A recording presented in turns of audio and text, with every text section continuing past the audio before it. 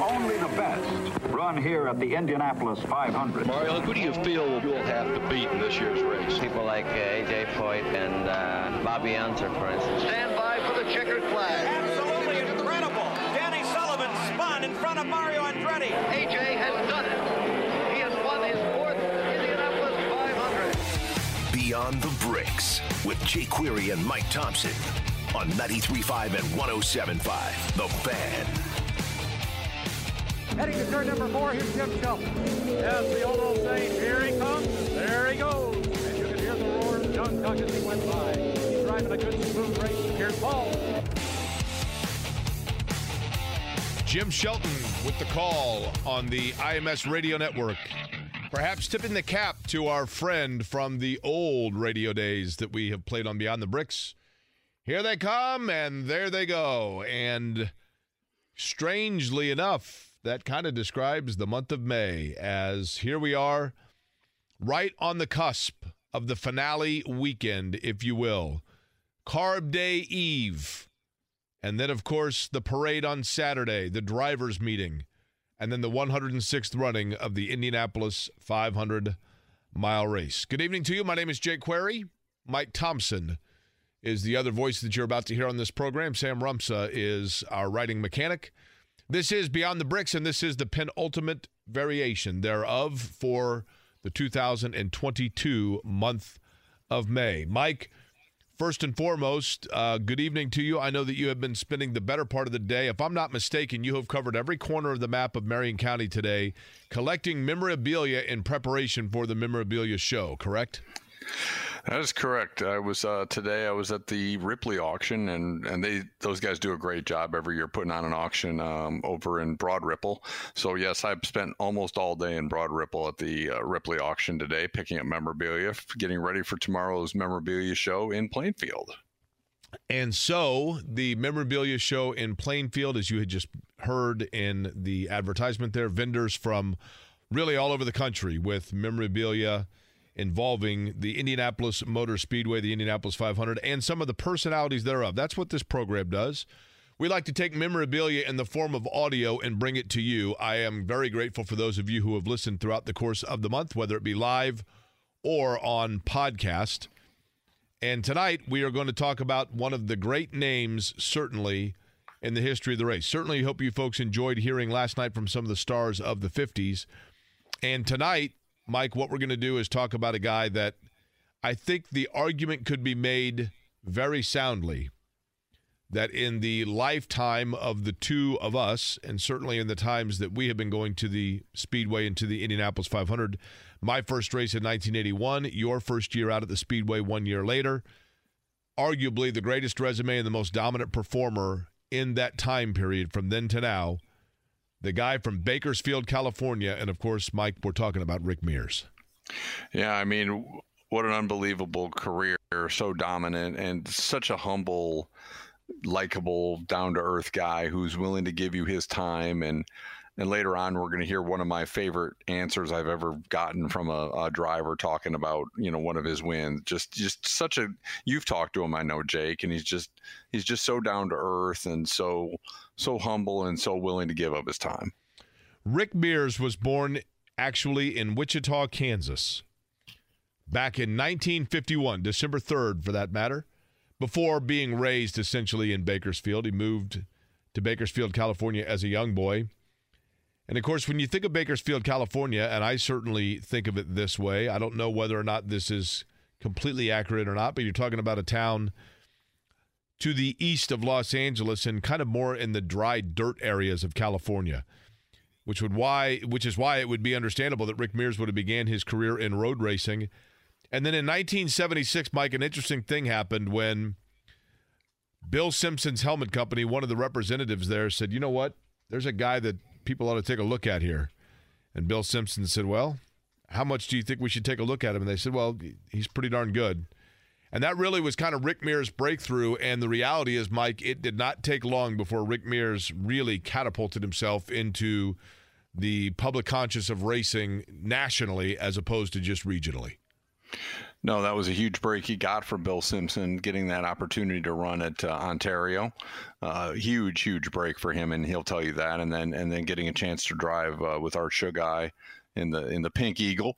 One of his favorite cars to talk about is that Art Sugai Eagle. But you're right. I mean, right out of the box, Rick Mears was quick. There's no doubt about it once he got his chance. I think a lot of people forget about the fact that Rick Mears, because of the fact that people think and focus on his wins, his pole position in terms of qualifying.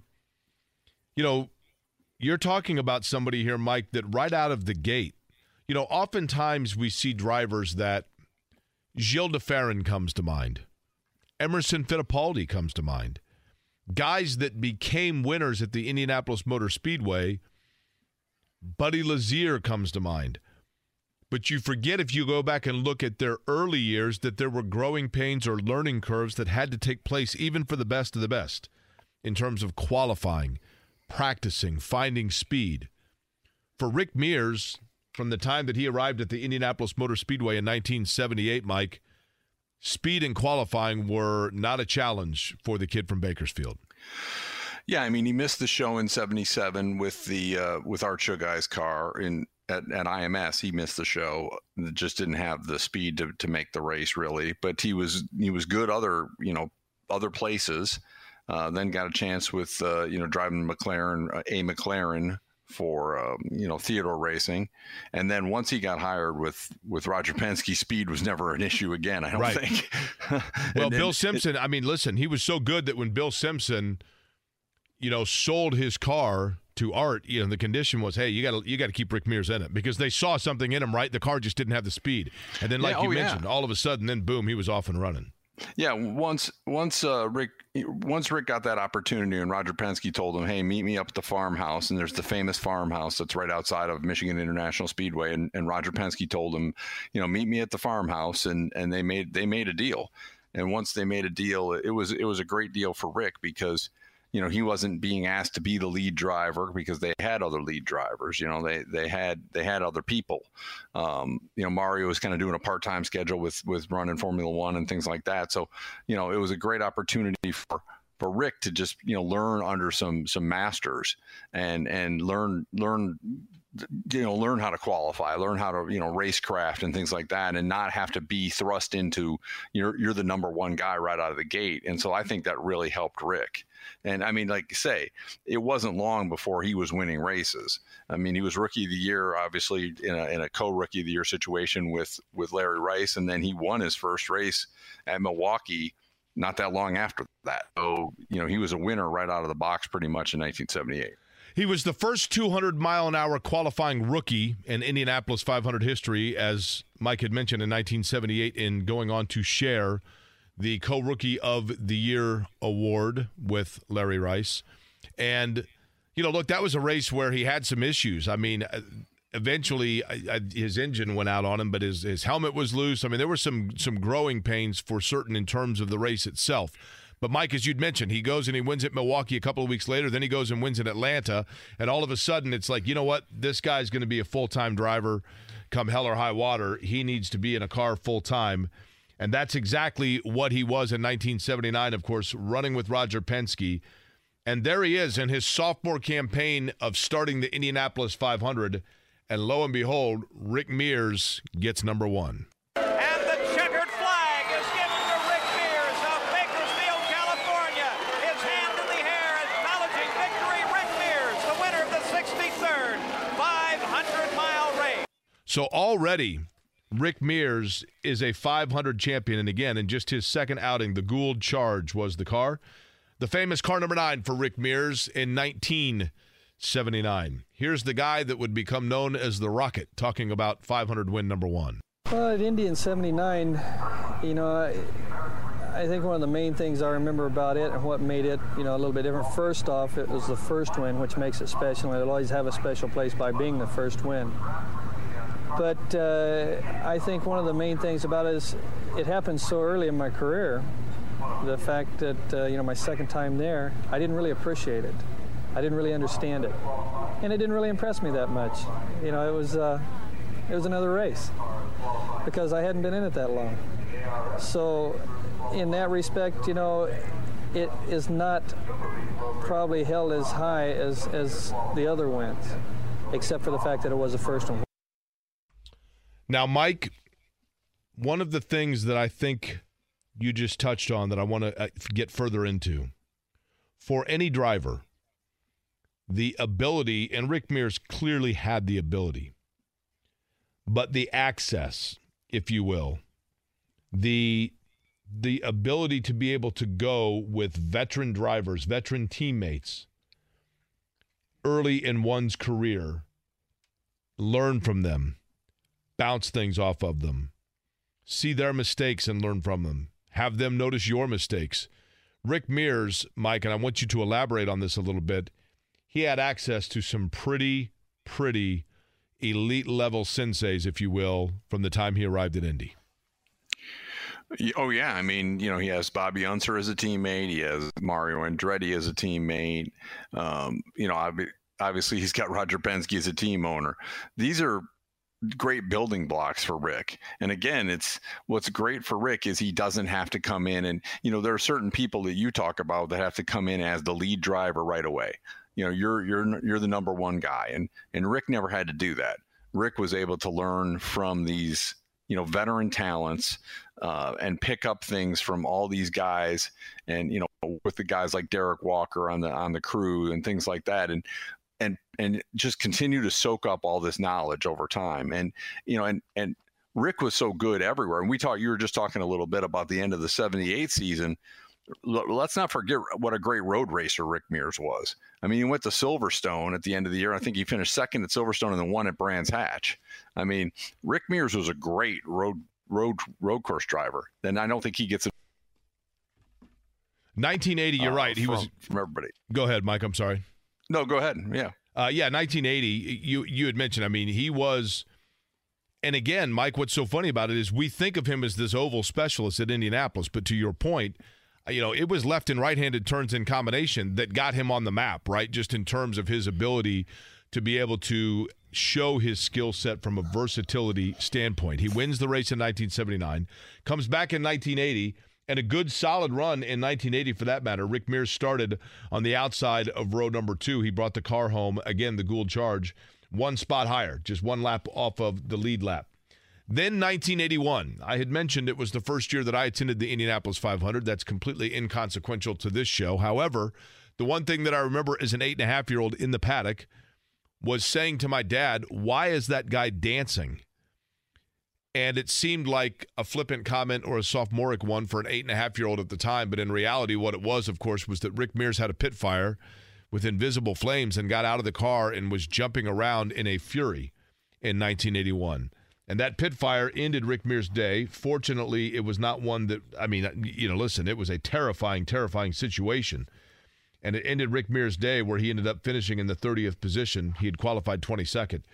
Bobby Unser got to win that day. That one is a controversy we've talked about on this program.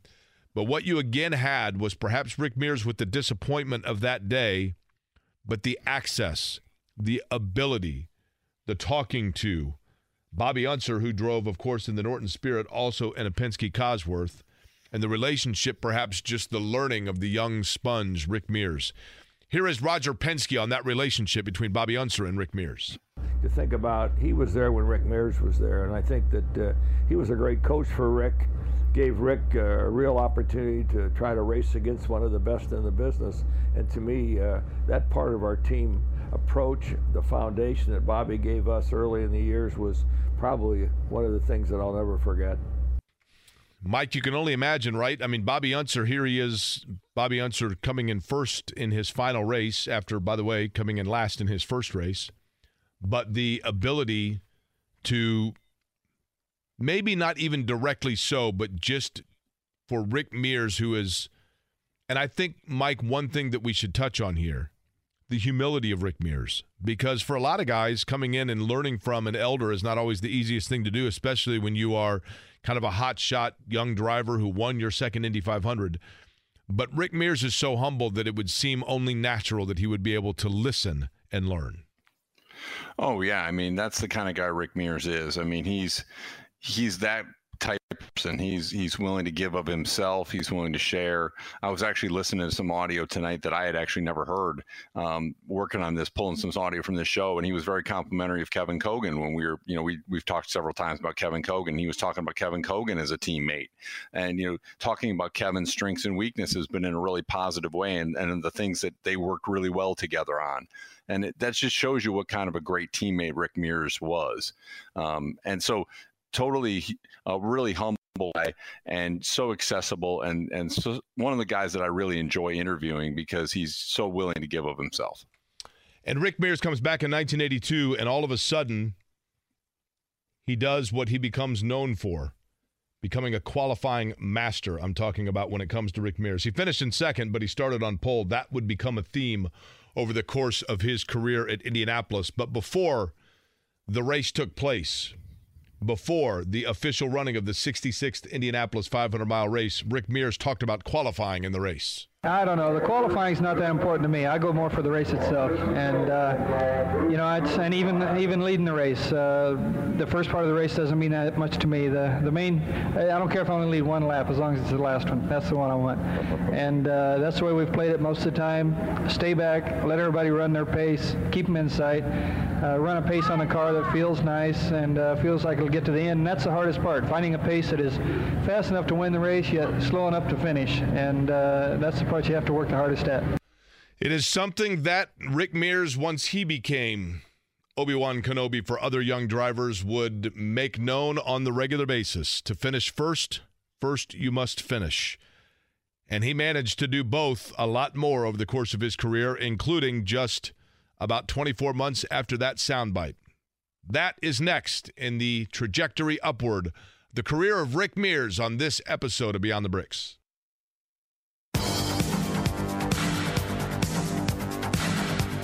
Before any race, Rick Mears has a lot on his mind. His car, his competition, but not his motor oil, because he uses Pennzoil. In all his years of racing with Pennzoil, he's never had an oil-related breakdown, which explains why Rick Mears isn't just one of the fastest men in racing history, but one of the smartest as well.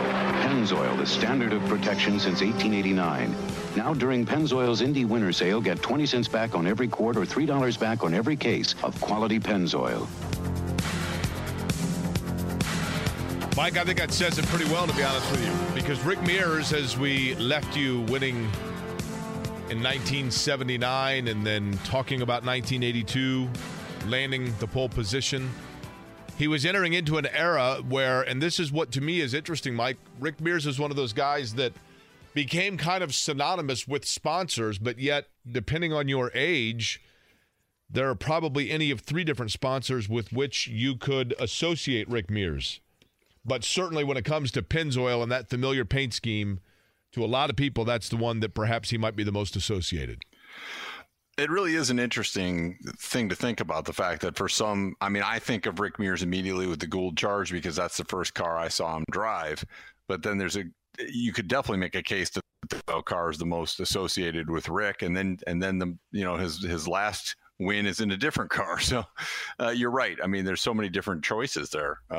But I'm partial to the Gould Charge because that was my first car I saw him in. But the iconic Pennzoil and all those great commercials he did for for Pennzoil over the years, he's definitely associated with Pennzoil. So 1983 was when he first got into a Pennzoil machine. And once again, Mears does what exactly that advertisement said.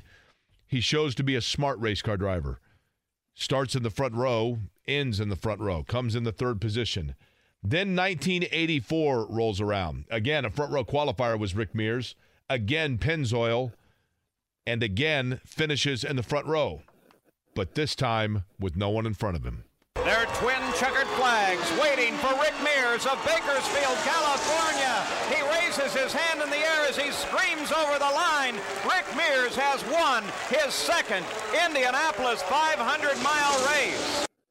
I think the thing that we are going to learn in looking back at Rick Mears, Mike, and it's interesting, when you look at other drivers, and there are many areas with Rick Mears, to me, what is fascinating is you can look at Rick Mears as almost like this microcosm of those versus which he competed. And by that I mean he kind of carried with him the best attributes of a number of different drivers.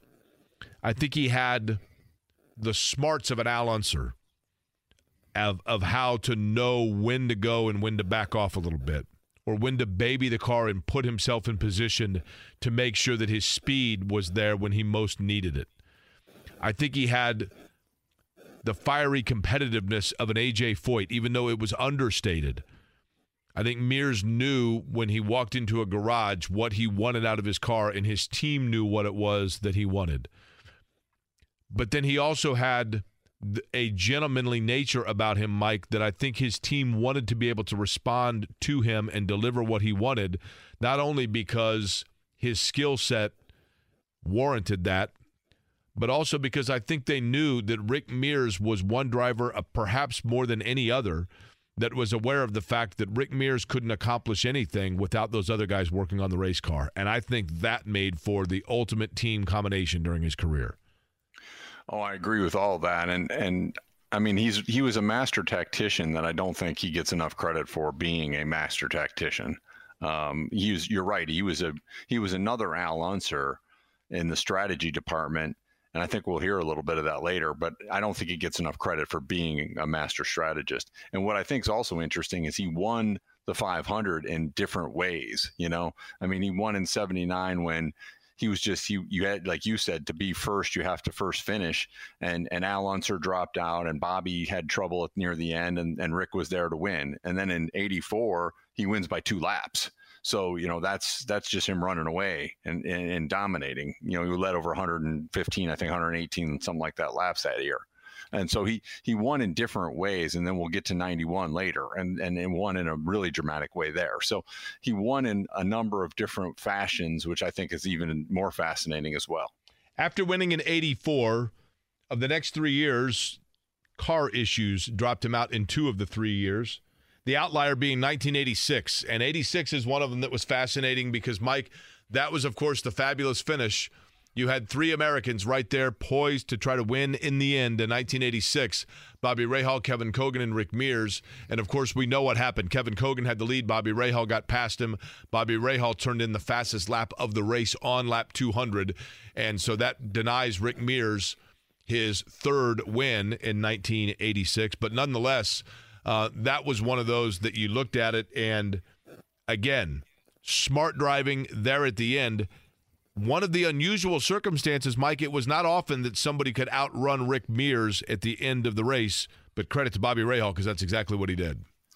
Yeah, I mean, people may not remember that Rick led with less than 15 laps to go in that race and ended up 3rd, but just handling kind of went away a little bit there at the end on Rick. And that's one of the reasons why, you know, Bobby was handling a little better and Kevin was really quick as well. So, but another top 3 finish there for Rick as well. Tremendous effort. And again, 1987, we talked about Al Unser wins that race again. Gremlins get to Rick Mears, and he is denied the opportunity to finish the race. But those Pennzoil colors stuck by him. 1988, Rick Mears, and perhaps what could be, and Mike, this is what's interesting about it. You could make arguments, as you talked about, in terms of the different ways in which he led races. You could certainly make the argument that maybe other years he was more dominant over the majority of the race. Certainly in 88, Danny Sullivan, a lot of people thought that could have been his race, but Rick Mears started in the pole position, and when it came down to it, he made sure that his car was ready for the final stretch of the race.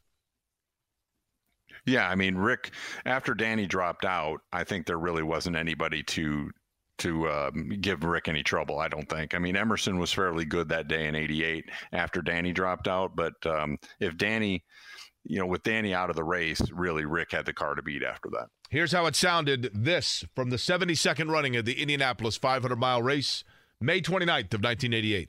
1979, 1984, and in 1988.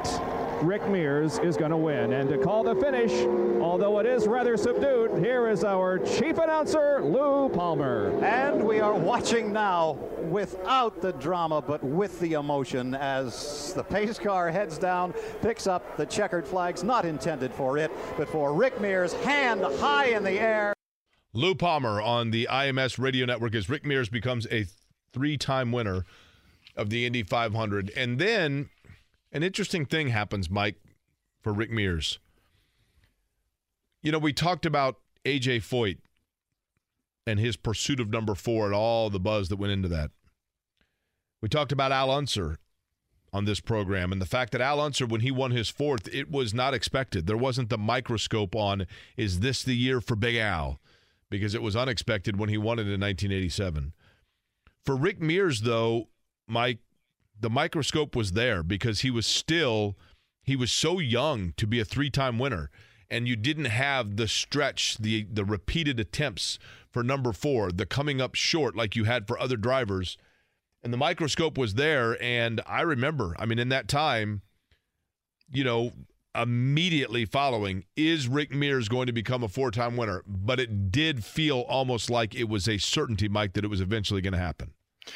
Oh, agree. And it was going to happen fairly quickly. I remember after he got his 3rd, people were like, okay, he's going to get his 4th and maybe a 5th. He may be the guy who gets 5 because, as you said, he was fairly young.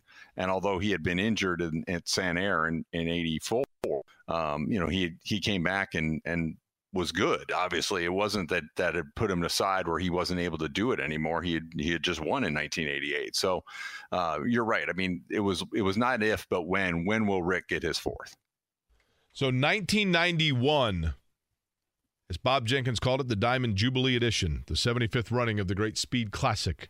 Bob Jenkins' words on the IMS Radio Network. Rick Mears enters in the month itself in 1991, looking for win number 4. By the way, I believe, if I'm not mistaken, Mike, that was my favorite pace car. Was that the Dodge Stealth in 91?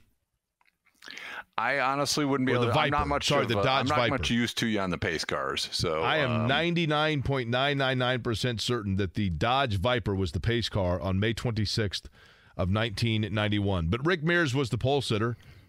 This time it was Marlboro that was the sponsor.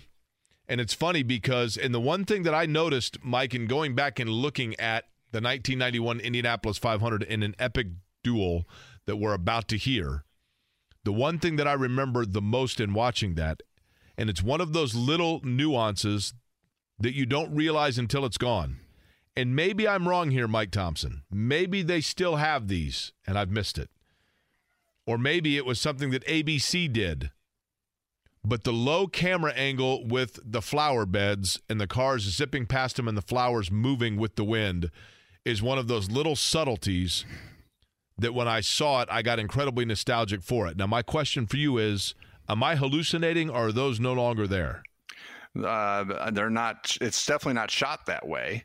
And in fact, you may have seen on Twitter a few months ago, I actually tweeted out, bring back the flower beds and bring back the flowers, moving in the breeze because of those flower bed shots, because I think it gives you not only, the flowers are pretty, but it gives you a sensation of speed as the cars go by. So I always love the flower bed shots personally.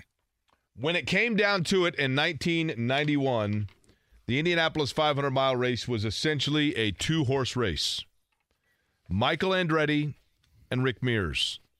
Rick Mears, of course, is looking for win number 4. Michael Andretti looking for the first. Of course, we now know that would elude him. There was a restart coming after 186 laps of the Indianapolis 500-mile race, and what it led to, with Rick Mears just in front of Michael Andretti, was one of the great epic battles in the history of the greatest race in the world.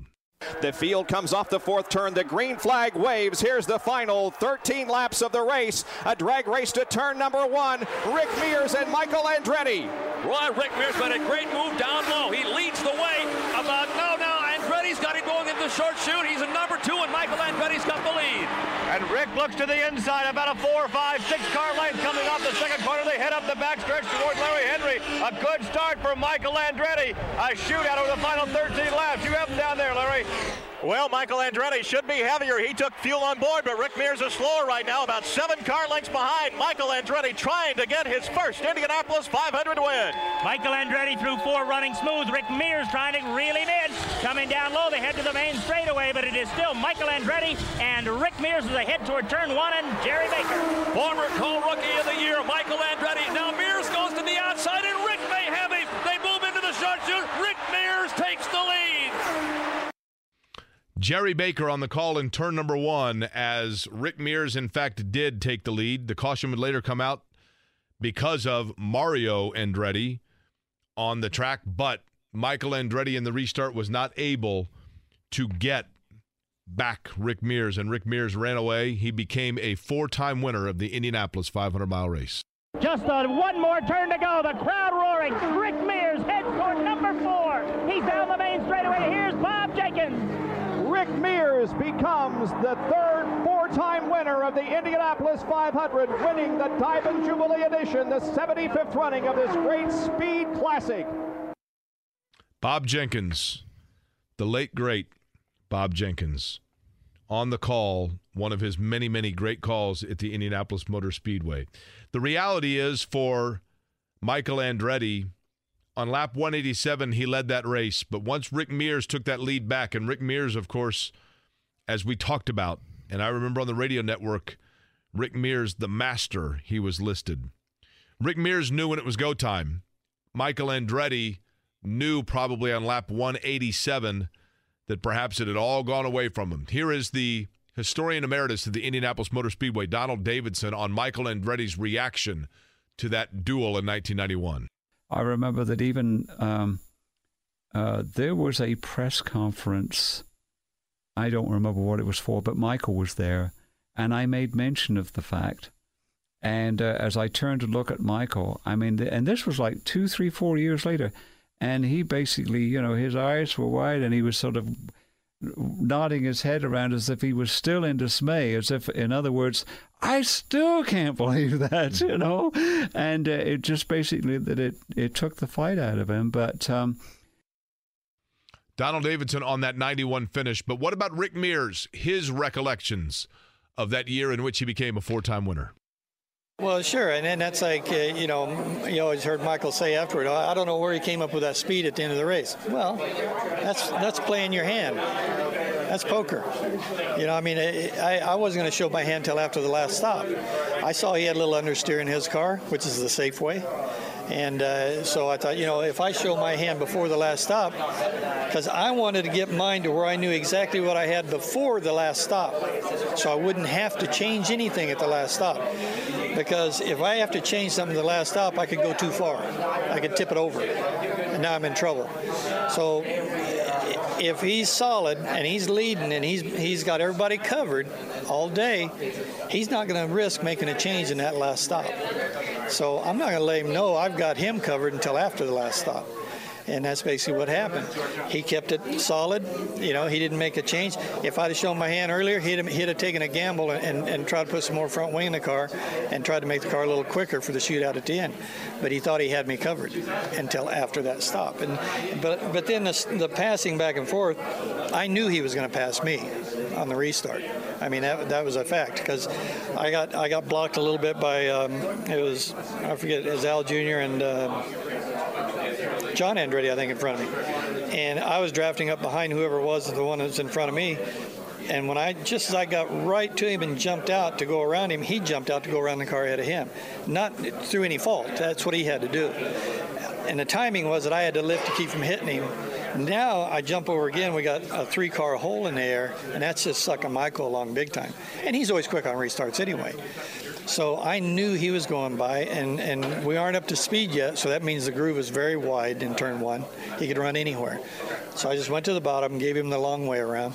And then he entered too low to kind of block me, which helped me get the run back at him. If he had stayed up high and went through the best line he could take, I might not have gotten to him the very next lap. It may have been the lap after. But and then when we came back to it, round to 1, he hesitated, didn't know which way I was going to go, and so he kind of froze and stayed in the middle, and that left the outside lane open. And I knew he had to understeer, so I was hoping he was going to have to go to the apron. And when I dove up beside him and I watched him, stayed on him, and when I saw him dive to the apron, then I knew that was going to help me keep the front end of the car enough to stay in the throttle. And from that point on, once we cleared him, then I knew we had a good car. And then it's a matter of stay focused, no mistakes, and go. And we were good until Mario caused the next yellow and the next restart. And, of course, as we mentioned, that next restart that Mario caused, if you will, not enough for Michael Andretti, Rick Mears, a 4-time winner. Mike, one interesting note somebody just sent me. Hey, Jake, it might not be the easiest thing in the world to put flower beds on top of a safer barrier. I never thought of that. It's actually a very good point. I didn't think of that as well. I was trying to think. For some reason, I always felt like the flower beds were right on the outside of the catch fence, but I could be wrong on that. Yeah. I actually just thought of something as well while we were playing this audio tonight. I think that just thinking about this, because you mentioned the late, great Bob Jenkins, I think that Rick Mears is the only person who had 3 different chief announcers call his victories. He would have had, correct. He had 3. He had Paul Page, Lou Palmer, and Bob. And Bob Jenkins. I think he's the only one who had 3 different chief announcers call his victories.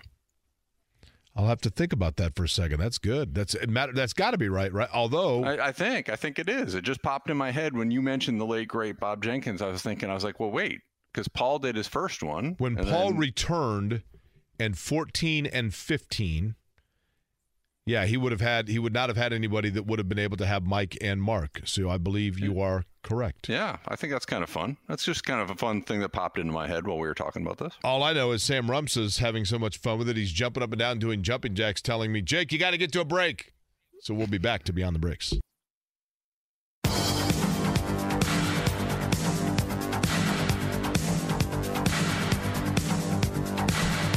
Rick Mears, the 4-time winner of the Indianapolis 500, the subject matter of tonight's Beyond the Bricks. When you win 4 times at Indianapolis, the question is always going to be asked, what was your favorite? Rick Mears has been asked that a lot. 1979, 1984, 1988, 1991. But Rick Mears says perhaps 1991 was the most satisfying. Absolutely, and that's part of what made the 4th one the best of the 4.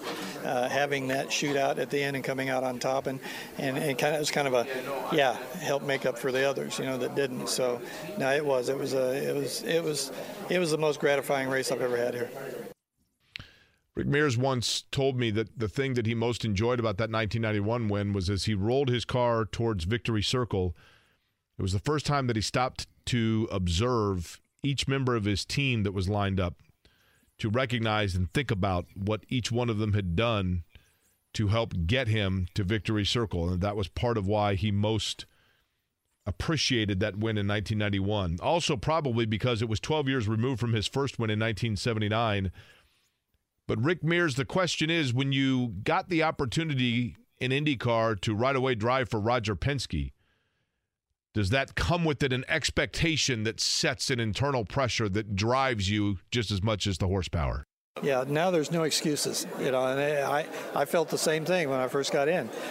But it's what we want as a driver, so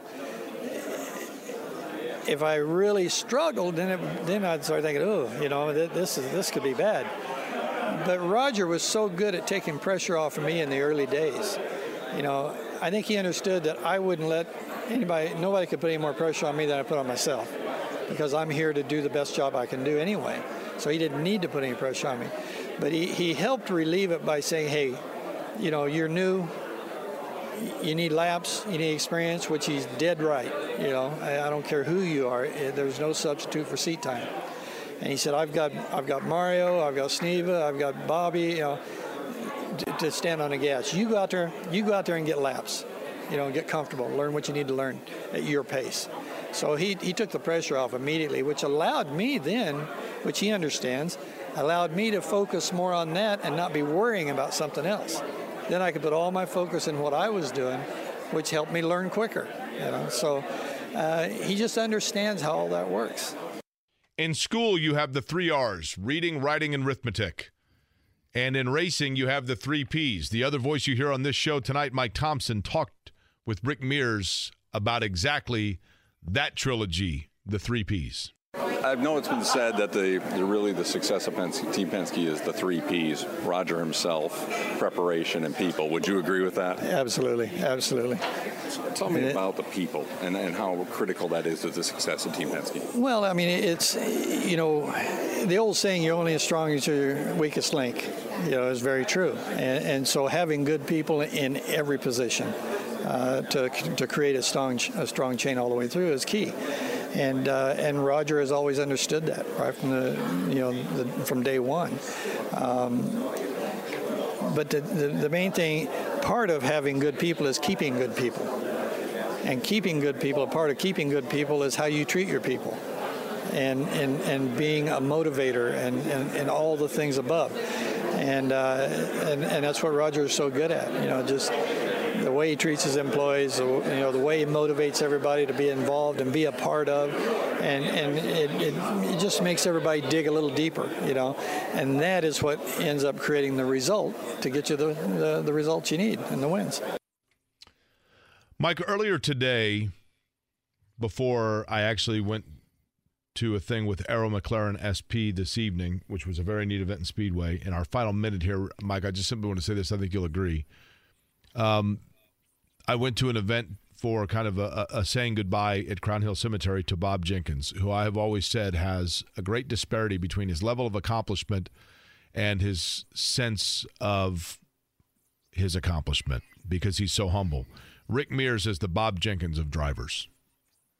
Oh, yeah, 100%. 100%. He's incredibly humble, incredibly gracious with his time. And like that long answer we gave or played earlier from about 1991, I mean, he gave me all that time on that one question, which was incredibly gracious of his time. So I agree with you 100% on that. Tomorrow night, we will profile Al Unser Jr. as we continue our run, if you will, of multiple winners in the Indianapolis 500-mile race. Of course, tomorrow is Carb Day. I don't care what the forecast says. The forecast, at least, is going to be fun. The final practice, weather permitting, concert, and we will be live for this radio station from 7 a.m. until 10, myself and Kevin Bowen on Kevin and Query, then Dan Dockich in the midday, and JMV beginning at 3 o'clock. You folks have a wonderful night. We look forward to seeing you on Carb Day. This has been Beyond the Bricks.